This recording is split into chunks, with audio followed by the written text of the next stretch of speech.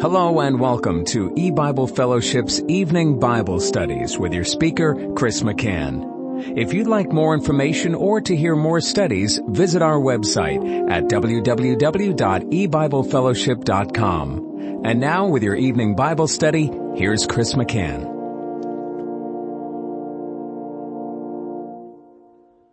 Good evening and welcome to E-Bible Fellowship's Bible study in the book of Genesis. Tonight is study number 23 of Genesis chapter 1. We're going to be reading verses 26 through 28. And God said, "Let us make man in our image, after our likeness, and let them have dominion over the fish of the sea, and over the fowl of the air, and over the cattle, and over all the earth, and over every creeping thing that creepeth upon the earth." So God created man in his own image. In the image of God created he him. Male and female created he them. And God blessed them. And God said unto them, "Be fruitful, and multiply, and replenish the earth, and subdue it, and have dominion over the fish of the sea, and over the fowl of the air, and over every living thing that moveth upon the earth." I'll stop reading there. Now, in our last study, we were looking at verse 26, the beginning of the verse where it said, "And God said, let us make man in our image, after our likeness, and let them have dominion over the fish of the sea." And we were discussing the triune nature of God. And this verse and these statements within this verse are expressing that God is more than one person. Let us make man in our image, after our likeness. Us and our are plural pronouns. They're referring to more than one. But we know the Bible insists God is one God, yet reveals himself as three distinct persons. And that's just the way it is. That's the way the Bible reveals the being of God. God is beyond us, above us. We cannot comprehend his person, which is three distinct persons, yet one God. Now, I don't know how to understand that or explain that. There is no understanding from our perspective of being a limited, finite creature. We are, each of us are one person. We're not two or three or more. And yet, some people look to man first and they say, well, you see, I'm one person and everyone else, everybody I know is one person. Therefore, God must be one God. Yes, that's true. But then they make their error by going on to say, and one person, like me. But that's not a proper way of reasoning. We do not first look to the limitations of the creature and then apply the limitations of the creature to the Almighty Creator. For example, what if I look at myself and say, well, now I had a beginning and I'll have an ending. I'm a finite being. And everyone else I know has a beginning and will die one day, physically, if the Lord tarries. But just the fact that we're all finite creatures with a beginning. I could look to all people and establish that all people have a beginning, and that would be true. And then apply man's limitation as a creature, that we each one have a beginning, to God. Well, since I have a beginning, since every other human being has had a beginning, God must have a beginning. But you see, we're looking at the wrong thing. We do not look at the created finite being that man is and then see our limitations, whether it's the fact that we are finite and have a beginning, and apply those limitations to God. It does not apply to him. He is infinite. He is eternal. He is without beginning. We cannot learn that by looking at each other. It's not possible. We can only learn God's eternal nature as he reveals himself in the Bible.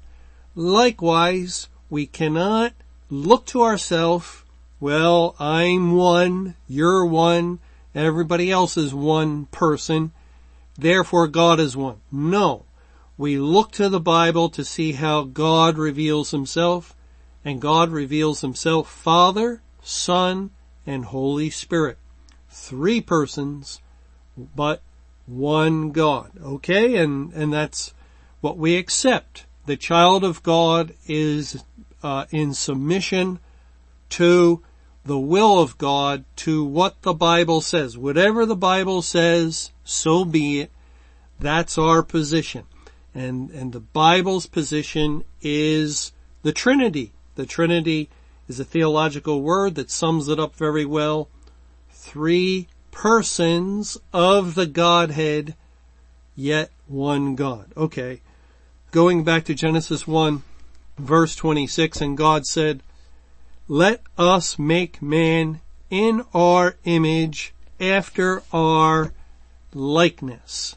Let us make man in our image. Man is made in the image of the triune God, the Father, Son, and Holy Spirit, because it's our image and after our likeness. And we'll comment on that a little bit later. But first, it should be pointed out that the Hebrew word translated as man is the same word as Adam.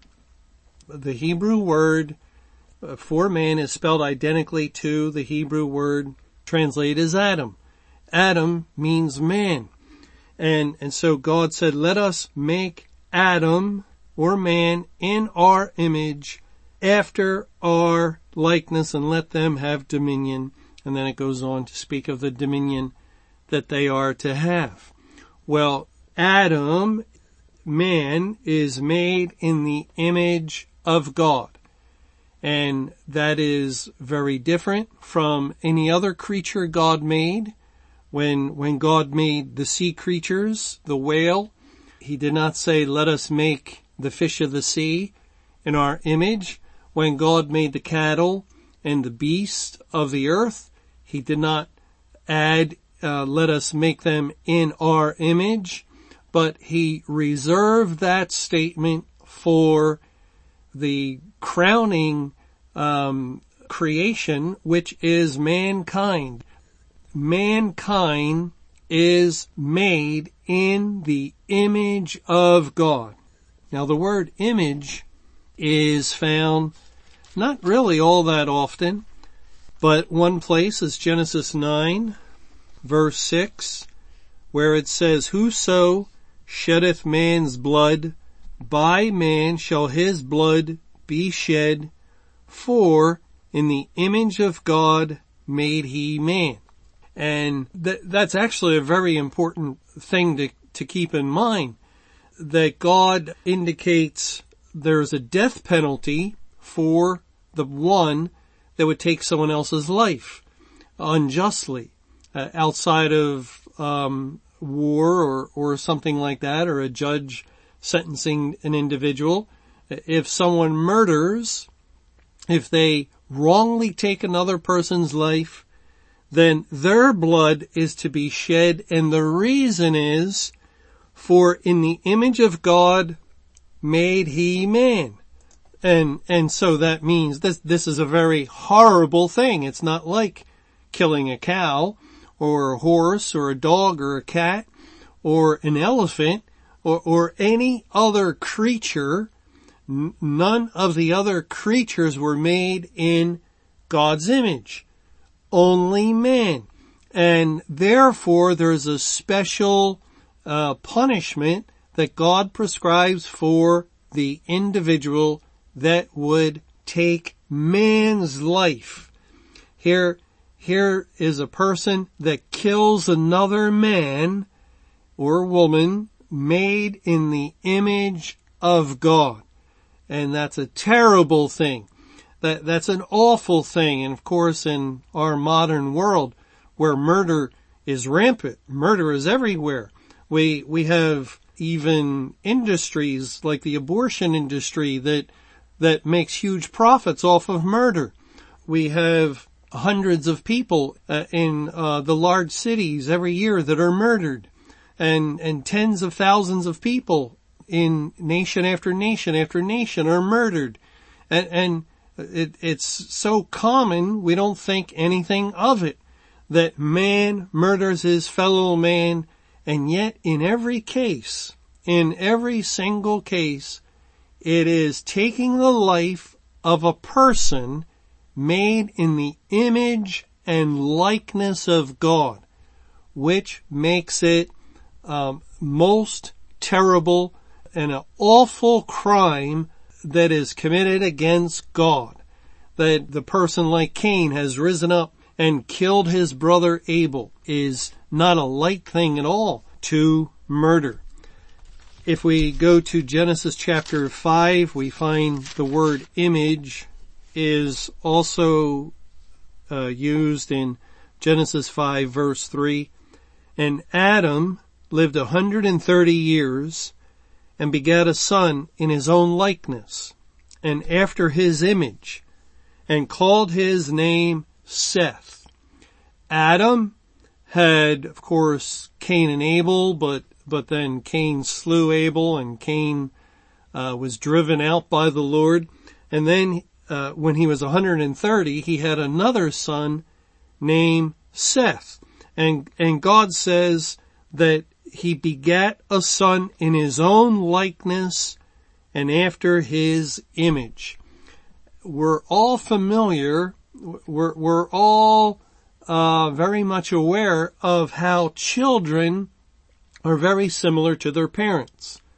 You have a son that comes forth, and you can see the resemblance to the father, a physical resemblance, and often there's similarity in attitude or in mindset, in the way that they think even, or in the way that they speak.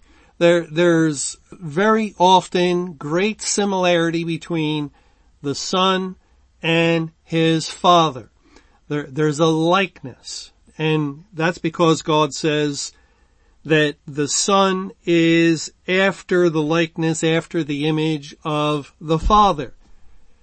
Likewise, man, Adam, was made in the image and likeness of God and took on similarities of God. Mankind would show forth and give evidence, a resemblance to the image of God. Man would reflect God's person, his being, what God is like in attitude, in mind. At first, when man was created good and thought good thoughts, he was thinking after God. And of course, with the fall into sin, then much of that likeness was ruined. It was assaulted, and man began to develop a likeness after his spiritual father at that point, the devil. He began to be a liar like his father, the devil. But at first he was created good and was very much a reflection of the one whose image he was created in, God himself. Now, when God saves people, as he did all throughout history in working out his salvation program, he restored the soul. He restored the image in the relationship between the saved person, the child of God, the elect, and himself. And that person received the indwelling Spirit of God that began to show forth the fruit of the Spirit, or the fruit of God, And now once again, there was similarities that were being demonstrated by the people of God and the one whose image they were recreated in the image of the Lord Jesus Christ, the image of God himself. Well, it's interesting that man was made in God's image, just as a son is after the likeness and image of his father. In Luke chapter 3, we read of the genealogy that relates to the Lord Jesus Christ. In Luke 3, it says in verse 23, "And Jesus himself began to be about 30 years of age, being, as was supposed, the son of Joseph, which was the son of Heli, which was the son of Matthat, which was the son of Levi, which was the son of Melchi, which was the son of Janna, which was the son of Joseph." And it continues on and on throughout the rest of the chapter, listing descendants, one father to the next father, and all the way back in time until it says in verse 38 of Luke chapter 3, which was the son of Enos, which was the son of Seth, which was the son of Adam, which was the son of God. Seth, we know, was made in the image and likeness of his father Adam. Adam was made in the image and likeness of his father God. God is listed as the father, the one who begat. In making Adam, in creating him, God acted or performed the role of the father to Adam, to man, to the first man, and therefore every person, every human being can work their lineage going back. You know how people like to say, well, we all come from Adam, or we all come from Noah. That's true. Every single human being, if we go back far enough, the thousands of years of Earth's history, we're going back into our father's loins and he into his father's loins, and then we will find ourselves all in the loins of Adam, and Adam's father was God. And therefore, our father was God.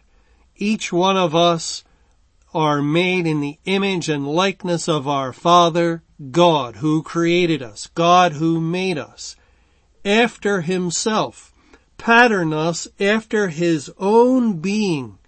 Now, that's an incredible thing to think of, that the great God of all, the eternal deity, the almighty God, this is this infinite, incredible being that has always been and will always be. He possesses all power and might. He knows all things. He's omnipresent, and he's just glorious in his very being and in his existence. He is the great I am. And he's also a creator that very likely has been creating from eternity past and has created very likely untold number of creations similar to this one, but apart from this creation. This creation is contained in the universe, the sun, the moon, the stars, the earth, and all the creatures are found on the earth, all a part of this creation. We ought not think it's all that tremendous or huge, even though from our perspective it just goes on endlessly. To us it's enormous, but this is God. And God spoke, and there it was. The heavens and the earth were created. And then he performed the role of creation over the course of 6 days, and on the 6th day his crowning achievement was created. Mankind. Adam was formed. Man made in the image and likeness of God, and there is no evidence, no record that God has ever created in all of his past creations, or certainly in this creation, any other creature like this creature that he just formed from the dust of the ground and called his name man, Adam, and made him after himself. That is, it is something mind-boggling that God would make a creature after himself. Just think of a potter who makes pottery, and he can make very lovely and beautiful pottery, and he can decorate it wonderfully, and it's just, yes, it's very beautiful. It's wonderful work showing forth the craftsmanship of the potter. Yet, he just made pottery. Ultimately, they're just vessels. And it's another thing for the potter to form a vessel, that has life, that has existence, that has a spirit, like his own self. For the potter to form a vessel in his own image, and then to breathe the breath of life into it, so that the clay begins to walk and talk and show forth attributes and similarities to the potter, to the one that made him. And this special creation, of course, will have the potter's complete attention. The potter will be concerned about that vessel more than anything else he's made before, because he's never made a creature quite like this, quite so glorious. The creature is glorious because it reflects the image of the Creator, the one who made him, of God himself. Remember, God says in the Psalms, "Know ye not that ye are gods?" And he says that because man is made in the image and likeness of God. Therefore, man possesses a dignity. He possesses an honor, and it's a glory. It's a tremendous thing for man to be made in such a high estate, to be made higher than angels. Angels are not made in the image and likeness of God, even though they're intelligent beings. Yet only mankind is made in God's image, and it's why God has shown such care for man and such love for man. And it's why the Lord took upon himself the sins of certain elect men and women, and died for them from the foundation of the world, to redeem man and to adopt man into his own family, which, since man was created in the image and likeness of God, it's not so far-fetched to understand why mankind has been adopted into the family of God, and now can call God Father once again. Thanks for joining us for E-Bible Fellowship's Evening Bible Studies. You can hear these studies Monday through Friday over Paltalk, Skype, E-Bible Fellowship's webcast audio, or over your phone. For more information or to hear other studies, visit www.ebiblefellowship.com. Until our next study, may the Lord's perfect will be done.